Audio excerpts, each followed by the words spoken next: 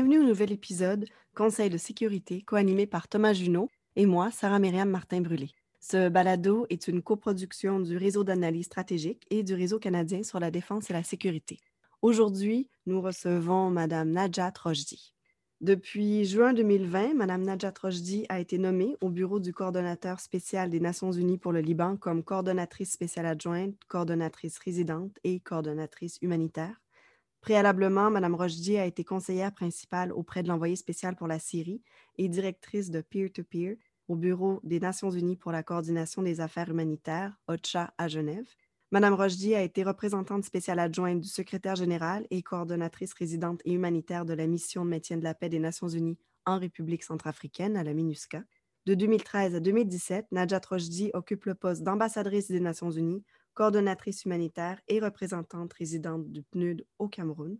Elle a également été directrice adjointe chargée de la politique, de la communication et des opérations au bureau de liaison du PNUD à Genève, ainsi que coordonnatrice régionale des technologies de l'information et des communications au service de développement dans la région arabe du Caire. Avant de rejoindre le PNUD, Najat Rochdi a été notamment secrétaire générale au département de l'économie sociale et des PME au Maroc, alors la première femme à occuper un tel poste dans un ministère du gouvernement marocain. Elle a également été conseillère auprès du Premier ministre et professeure au Collège royal et à l'Université des sciences de l'information à Rabat, au Maroc. Elle est titulaire d'un doctorat en mathématiques et en ingénierie informatique de l'Institut national de statistique et d'économie appliquée et de l'Université de Montréal. D'abord, merci beaucoup, Najat, d'être avec nous, Najat Rochdi, d'être avec nous aujourd'hui. Le 19 juin dernier, vous êtes nommée au poste de coordonnatrice spéciale adjointe pour le Liban. On vous assigne notamment les fonctions de coordonnatrice humanitaire. Et moins de 2 mois plus tard, le 4 août, des déflagrations détruisent le port de Beyrouth. Est-ce que vous pourriez nous dire dans quelle mesure cette catastrophe est un point tournant pour les défis humanitaires au Liban?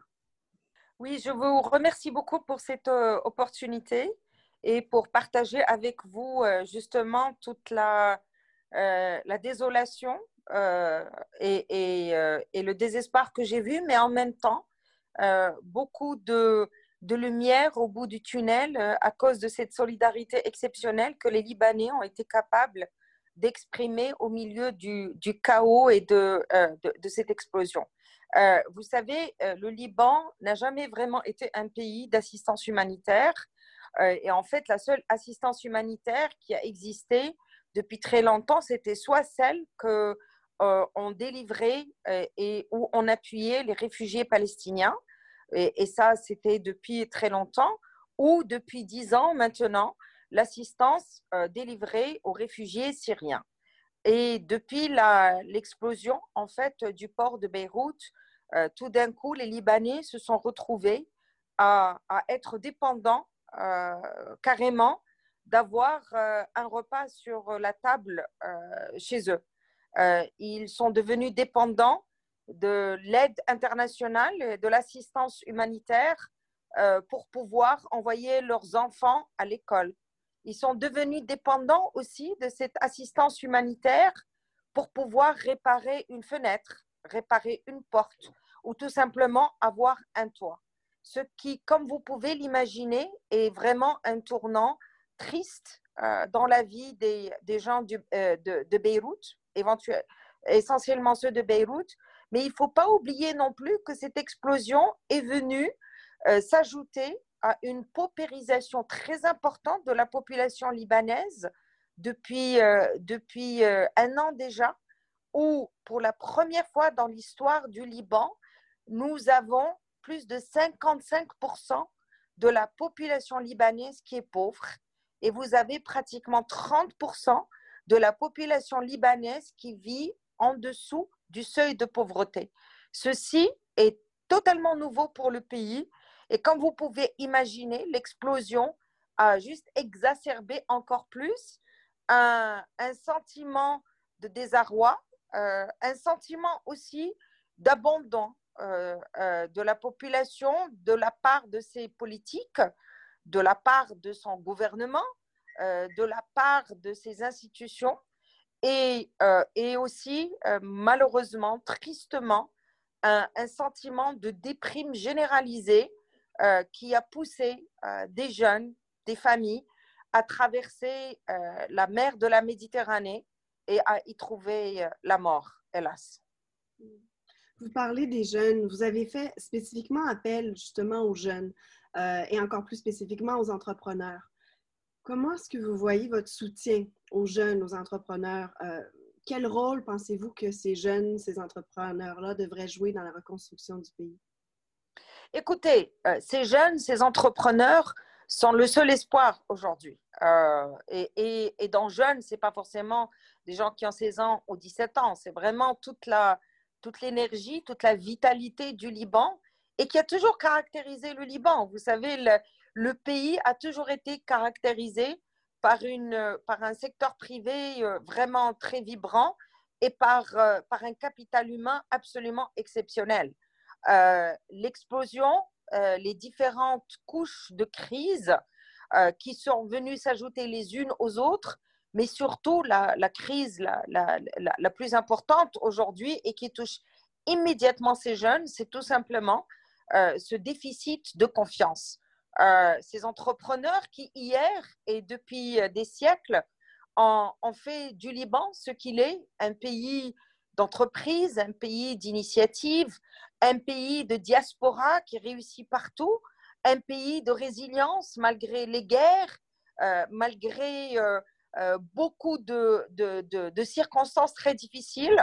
Et ben, cette même jeunesse, ce même entrepreneuriat, aujourd'hui, est en train de disparaître. Le pays connaît une fuite de cerveau vraiment absolument alarmante qui, bien sûr, prive le pays de finalement cet entrepreneuriat auquel vous faisiez référence, cette jeunesse qui est la seule possibilité de reconstruction effectivement de ce pays. Donc, notre rôle en tant que Nations Unies, c'est de sauvegarder cet espoir au-delà des promesses, au-delà des discours, mais réellement avec des actions d'appui, des actions d'accompagnement. Parce que le changement, la reconstruction ne viendra pas de l'extérieur. L'extérieur appuiera, l'extérieur accompagnera, l'extérieur renforcera les positions, mais c'est vraiment de l'intérieur. Et c'est essayer de raviver justement cette flamme tellement libanaise, cette exception libanaise de résilience, cette exception libanaise de renaître de toutes les crises, de toutes les guerres. Et c'est vraiment un grand défi que nous avons parce qu'on sent qu'elle s'éteint. Moi qui suis à Beyrouth et qui ai connu aussi le Beyrouth d'avant et le Liban d'avant, je vous assure que vous le sentez. Et ça vous impacte directement. Donc, c'est un challenge énorme. C'est un challenge que les Nations Unies aujourd'hui portent avec justement toute la communauté internationale qui quand même a répondu présente immédiatement après l'explosion. Alors que depuis quelques mois, quand même, c'est une communauté qui avait mis le pays sur la sellette à juste titre, à cause de la corruption, à cause du manque de transparence et à cause d'un système qui n'a pas fait ce qu'il fallait pour sa population et qui certainement n'a pas pris les décisions qu'il fallait pour éviter toutes ces crises dans lesquelles le pays se retrouve aujourd'hui. Donc cet entrepreneuriat, cette jeunesse, de mon point de vue, est la réponse et l'espoir de sortie de cette crise. Mais ils ne peuvent pas le faire tout seuls. Il faudrait, par exemple, au moins se décider sur un gouvernement. Vous savez que depuis l'explosion, il n'y a pas de gouvernement. Et avant l'explosion, dans tous les cas, le gouvernement qui avait n'a pas vraiment pu avancer dans les réformes tellement nécessaires pour ce pays. Ces réformes ne sont pas juste des réformes de forme. Ce sont vraiment des réformes profondes qui sont la seule réponse pour une sortie de crise durable. Sans ça, cet entrepreneuriat, cette jeunesse et cette communauté internationale tout entière ne pourra pas réellement sauver le pays qui est déjà en apnée aujourd'hui. Vous parlez d'une crise de confiance et vous avez dénoncé les campagnes de désinformation, les fake news. Pourriez-vous nous en dire plus sur l'ampleur des défis qu'elles représentent dans un contexte de crise et de pandémie, puis quel rôle peut jouer l'ONU face à ces campagnes de désinformation ou de fake news? Alors, vous savez, les campagnes de fake news, malheureusement au Liban, elles ne concernent pas que le Covid-19, elles concernent en fait tout et n'importe quoi. La théorie de la conspiration, vous la retrouvez dans tous les coins de rue. Et cela s'est exacerbé avec l'explosion et surtout avec le manque de transparence par rapport à l'enquête après l'explosion. Vous savez, le fait que la population n'ait aucune réponse aux différentes questions qu'il pose, soit par rapport à l'explosion, soit par rapport à d'autres incidents, évidemment, alimente toutes les théories de conspiration possibles et imaginables. Et malheureusement, ces fake news font du buzz dans tous les réseaux sociaux. Et il se trouve que les Libanais sont très actifs dans les réseaux sociaux. Les fake news par rapport au Covid-19, par rapport à la pandémie, il faut le dire, ces fake news tuent. Parce que, le déficit de confiance, donc tout ce qui vient de l'autorité, forcément, est faux.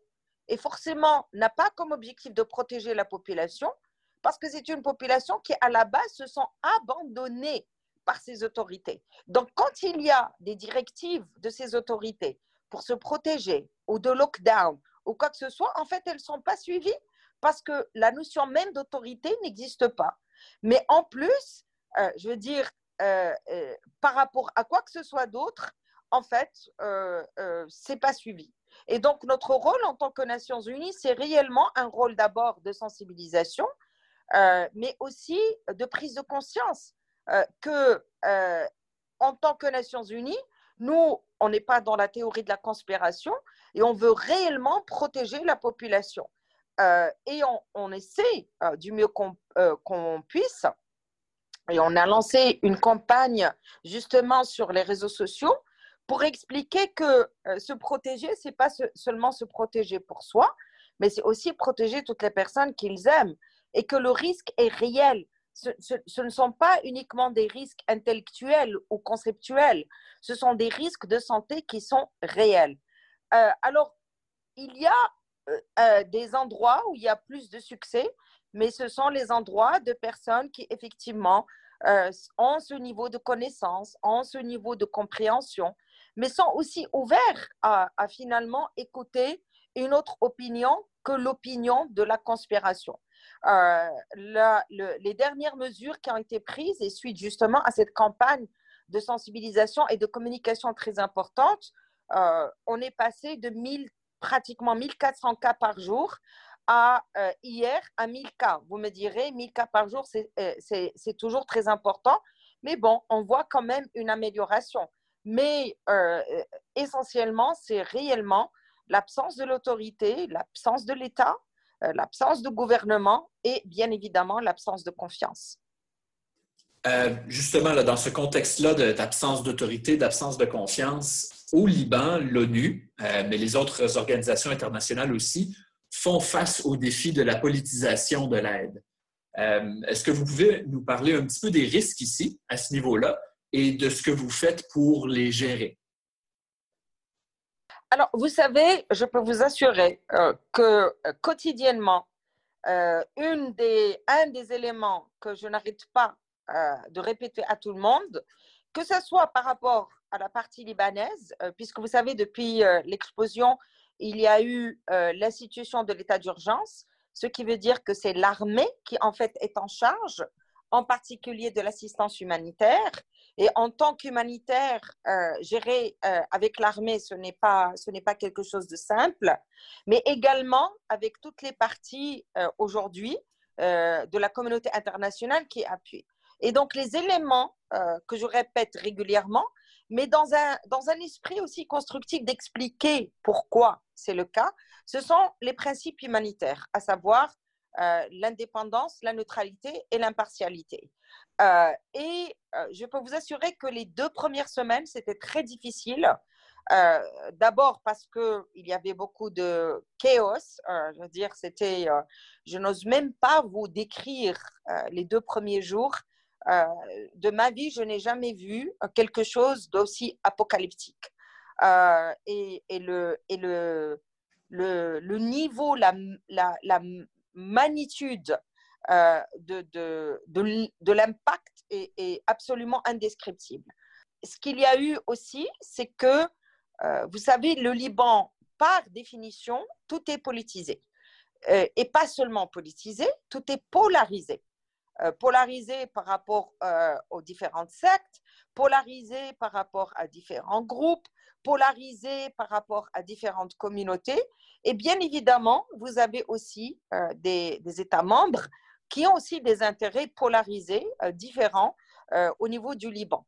Ce qui fait que notre rôle en tant que Nations Unies, dont réellement l'indépendance, la neutralité et l'impartialité était encore plus important et plus critique et a permis de sauver encore plus de vies qu'ailleurs, justement parce qu'on se comportait comme ça. Est-ce que ça a été facile? Absolument pas. Est-ce que jusqu'à aujourd'hui, je ne suis pas obligée en tant que coordonnateur de le rappeler? Absolument oui. Et je ne pense pas que ceci va changer à aucun moment. De temps en temps, c'est un peu plus tendu parce que quand vous avez affaire de temps en temps à des donateurs qui eux-mêmes peuvent être des partis, hein, quelque part. Mais je pense que ça fait partie de notre devoir et ça fait partie tout simplement de l'approche de principe en ce qui concerne l'assistance. Ça sera encore plus délicat parce que vous savez, quand il s'agit de l'assistance humanitaire, l'humanité, hein, qui est quand même le premier principe au niveau de l'assistance humanitaire, et la non-conditionnalité de l'aide humanitaire font que nous arrivons quand même à couvrir les besoins. Je pense que le défi va commencer à partir de maintenant, où nous avons commencé à discuter toute la reconstruction et le relèvement avec les réformes qui, comme vous le savez, forcément seront conditionnées. C'est là où probablement nous allons vraiment avoir un rôle encore plus important, tout simplement pour nous assurer que, quelles que soient les conditionnalités, qu'elles ne viennent pas en sanction aux plus vulnérables et aux plus pauvres, parce que ce ne sont pas les plus vulnérables ni les plus pauvres qui ont créé les différentes crises, et ce ne sont certainement pas les plus pauvres et les plus vulnérables qui sont la cause des crises économiques, financières et encore moins politiques. Donc, à ce niveau-là, notre rôle sera prédominant, sera très important. Et je peux vous assurer qu'il a déjà commencé dans les négociations avec différents pays membres, États membres, mais aussi différentes institutions financières, où on est d'accord, par exemple, que la reconstruction du port, à travers des contrats très importants, doit se faire avec des réformes très claires sur la transparence au niveau des marchés publics, sur la lutte contre la corruption, mais que la reconstruction des maisons des plus pauvres qui ont été détruites par l'explosion, et ben à ce niveau-là, non. Ce n'est pas déontologique, ce n'est pas humain, ce n'est pas acceptable que ces personnes ne reçoivent pas l'aide qui leur revient juste parce que les politiques n'ont pas pris les bonnes décisions. Vous avez parlé un petit peu là, de vos relations avec les autorités locales, de la difficulté là, du contexte actuel. Comme vous l'avez aussi dit un peu plus tôt, il n'y a pas encore formellement de gouvernement au Liban. En quoi est-ce que ça complique votre tâche et comment est-ce que vous gérez là, au jour le jour les relations avec les autorités locales dans ce contexte-là? Écoutez, il y a un gouvernement, un caretaker, un gouvernement d'affaires courantes. Donc, je coordonne avec eux, je coordonne en fait avec la vice-première ministre à qui on a confié la tâche de la coordination de l'assistance humanitaire. Et nous coordonnons très étroitement avec l'armée puisque c'est eux, en état d'urgence, qui délivrent l'assistance humanitaire qui passe par le gouvernement. Ils ne sont pas impliqués dans l'assistance humanitaire qui passe par les Nations Unies avec nos partenaires. L'assistance humanitaire, nous allons pouvoir aller jusqu'au bout. Le problème va se poser dès qu'on va commencer à rentrer dans des opérations de relèvement précoce. Par exemple, quand il s'agira de reconstruire les hôpitaux qui ont été détruits, quand il s'agira de reconstruire les écoles qui ont été détruites. Nous, les humanitaires ne sont pas une entreprise de reconstruction. Hein. Ce ne sont pas des entreprises d'ingénierie ni de béton armé. Et ça devra passer forcément par quand même des contrats assez importants. À ce niveau-là, s'il n'y a toujours pas de gouvernement, nous allons tous être un peu bloqués, d'autant plus que pour assurer justement la transparence dans tout ce qui est marché public, etc., il y a quand même un certain nombre de lois qui doivent absolument être soumises au Parlement et qui doivent être votées au Parlement. Or, vous savez, un caretaker government ne peut pas soumettre des lois et bien évidemment, les Nations Unies n'ont absolument pas vocation de soumettre des lois. Nous avons vocation de nous assurer qu'elles sont renforcées, qu'elles sont appliquées et que l'état de droit, effectivement, s'applique, mais nous n'avons absolument ni autorité, ni mandat, ni de soumettre, ni de voter. Donc, à ce moment-là, oui, nous allons arriver quand même à une contrainte institutionnelle qu'on ne pourra pas dépasser. Et en fait, dans ce sens, beaucoup de notre plaidoyer aujourd'hui, sur le plan politique, est vraiment d'aller parler, pas seulement aux membres du gouvernement, mais aussi aux différents partis politiques, en leur disant, vous savez, la responsabilité que vous avez aujourd'hui, ce n'est pas seulement de former un gouvernement, mais c'est de ne pas hypothéquer l'avenir du pays et surtout de ne pas prendre la population en otage.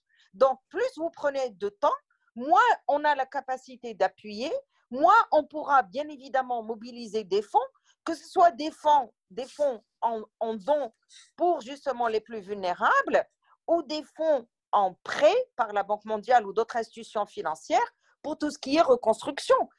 Donc, c'est ça vraiment le plaidoyer que nous menons depuis en fait la visite du président Macron et de l'initiative française. Et si vraiment ils ne se rendent pas compte de ça, à mon avis, la rue va être encore plus violente qu'elle ne l'est aujourd'hui. Et ça veut dire qu'ils sont en train de tirer le pays vers l'inconnu. Donc, honnêtement, j'espère vraiment qu'il y aura un réveil des consciences. On pensait qu'après l'explosion, il y aurait un réveil des consciences. On s'est trompé. Mais on espère que vraiment maintenant, il y aura un réveil des consciences.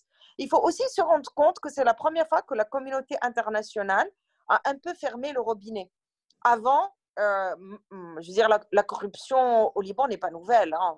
C'est quand même quelque chose qui est endémique depuis un certain temps. Mais c'est vrai que c'est la première fois où la communauté internationale a une position across the board, où tout le monde est d'accord que ça suffit.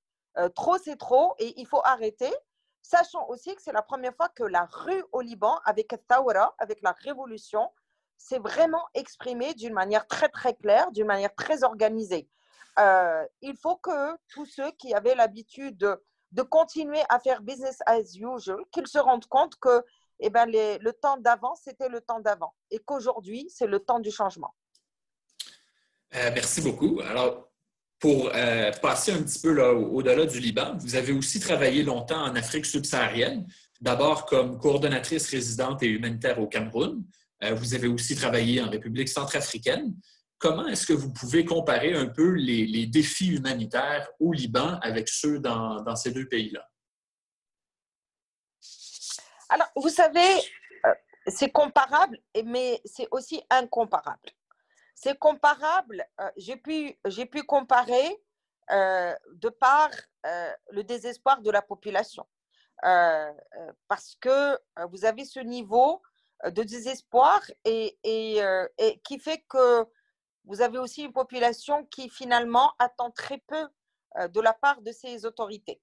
Et ça, je l'ai vu dans les trois pays. Mais c'est aussi incomparable, c'est triste de le dire comme ça, c'est vraiment terrible de le dire comme ça. Mais au Cameroun, comme en Centrafrique, ces populations étaient des populations pauvres qui ne se sont pas réveillées du jour au lendemain, finalement, à un changement total de leur mode de vie. Le Liban, c'est la première fois qu'ils sont en besoin d'aide humanitaire. Hein. C'était après l'explosion. Ils n'étaient pas en besoin d'aide humanitaire avant. C'est vraiment la première fois. Et donc, en ce sens, c'est incomparable. Et vous savez, le Liban, il y a encore un an, était un pays high middle income. Il n'avait pas 55% de population pauvre.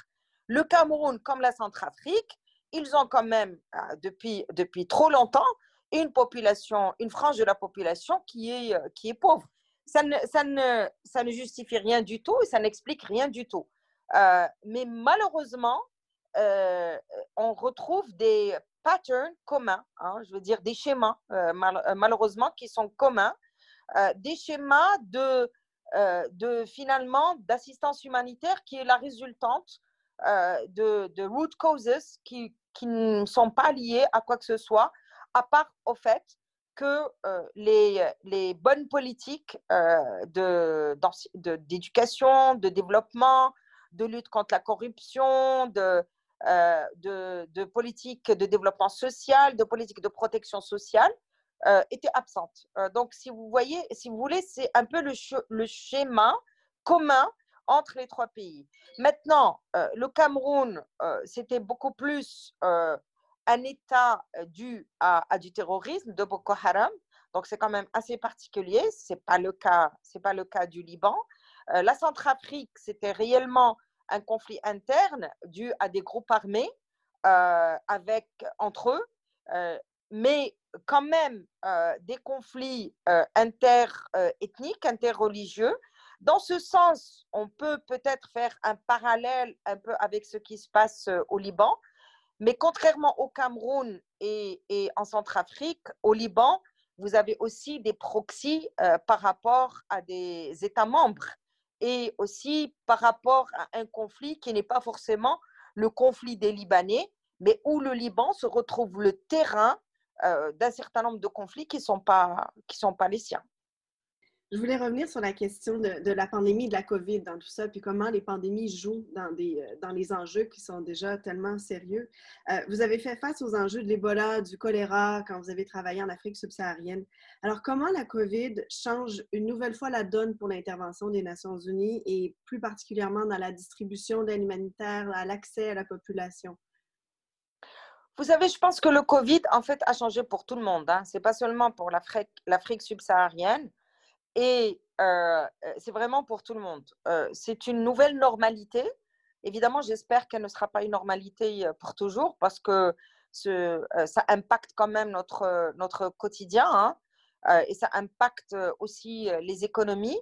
La contrainte supplémentaire, c'est qu'en tant qu'humanitaire, vous savez, nous sommes toujours dans une assistance de proximité. Et donc, avec évidemment la COVID, nous sommes moins dans la proximité qu'on pouvait se le permettre avant. Ceci étant dit, cela a encore plus mis l'accent sur la localisation. Et vous savez, ça a toujours été un des défis de l'aide humanitaire qui très souvent se décidait et se planifiait au niveau des capitales. Et quand il s'agissait d'aller réellement au fin fond des villages et vis-à-vis des communautés locales, on n'avait pas forcément toujours ces déclinaisons locales. Avec la COVID, c'est forcément nécessaire parce que la pandémie, elle est à effet et à impact différents en fonction des villages, en fonction des endroits, en fonction des villes et jusqu'au concept du cluster, comme vous le savez. Donc, de ce point de vue, être humanitaire a obligé tout le monde à être beaucoup plus sérieux et en tout cas à vraiment mettre en place tout ce qui est localisation. La difficulté de l'autre côté, c'est quand vous êtes dans une aide humanitaire ou dans une crise humanitaire où vous avez des camps de réfugiés ou des camps de déplacés.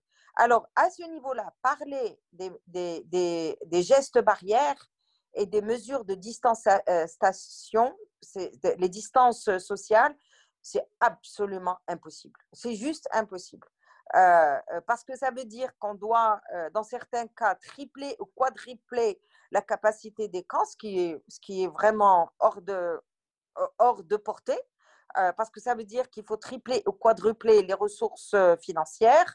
Et donc, c'est réellement comment s'assurer que, au moins par le port du masque, par le lavage des mains, par des gestes d'hygiène très clairs, qu'on puisse quand même diminuer le plus possible l'infection en fait, et la propagation du virus.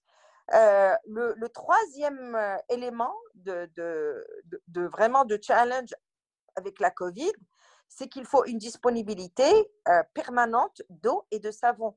Or, vous savez, dans beaucoup de pays où on intervient, vous avez cité l'Afrique sub-saharienne, et ben, l'accès à l'eau est un luxe et l'accès au savon est aussi un luxe.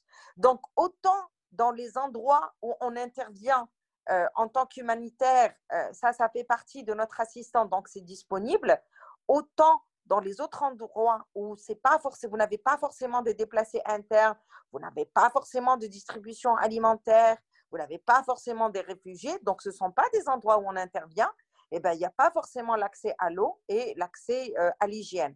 Et donc, en fait, dans des endroits comme ça, l'assistance humanitaire est devenue pratiquement à travers tout le pays par des déficits qui, au début, n'étaient pas considérés comme des déficits d'urgence humanitaire, mais qui, avec la COVID, sont devenus des déficits d'urgence humanitaire. Vous avez fait référence à certaines leçons que vous avez apprises. Est-ce que vous pouvez nous parler un peu plus de ce que vous avez appris là, dans le cadre de votre travail par le passé en faisant face à d'autres épidémies comme l'Ebola ou le choléra? Est-ce qu'il y a des leçons, des initiatives, des bonnes pratiques que vous avez apprises qui peuvent être utiles dans le contexte d'aujourd'hui? Alors, écoutez, j'insisterai sur une seule leçon et qui, pour moi, est fondamentale.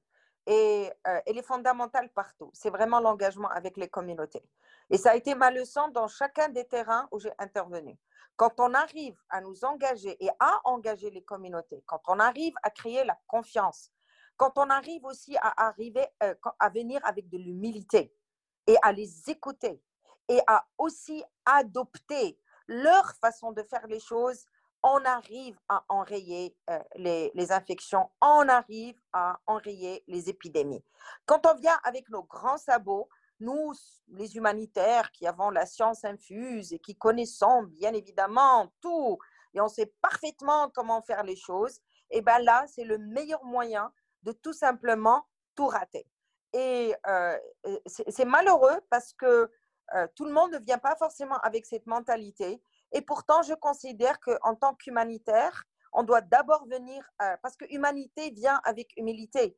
Vous ne pouvez pas avoir de l'humanité et ne pas avoir l'humilité. Et quel que soit l'endroit d'où vous venez, vous pouvez venir du Canada où effectivement il n'y a pas d'assistance humanitaire.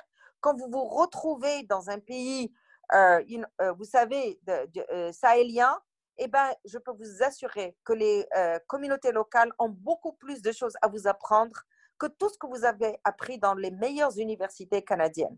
Et avec cette attitude, je vous assure qu'on a toutes les chances de réussir.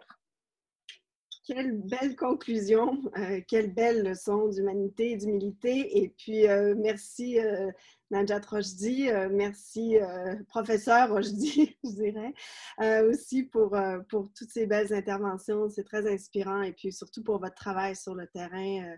On vous souhaite de continuer d'avoir toute cette énergie-là et tout le courage et l'humilité, mais la sagesse aussi dont vous faites preuve. Merci beaucoup pour cette entrevue. Merci beaucoup, Sarah Myriam. Merci beaucoup, Thomas. Et merci aussi pour toute la lumière que vous apportez à la crise libanaise. Il faut croire dans ce pays parce que ce pays a toujours démontré qu'ils ont le potentiel. Donc, s'il vous plaît, aidez-nous à les aider. Merci infiniment. Merci beaucoup à vous.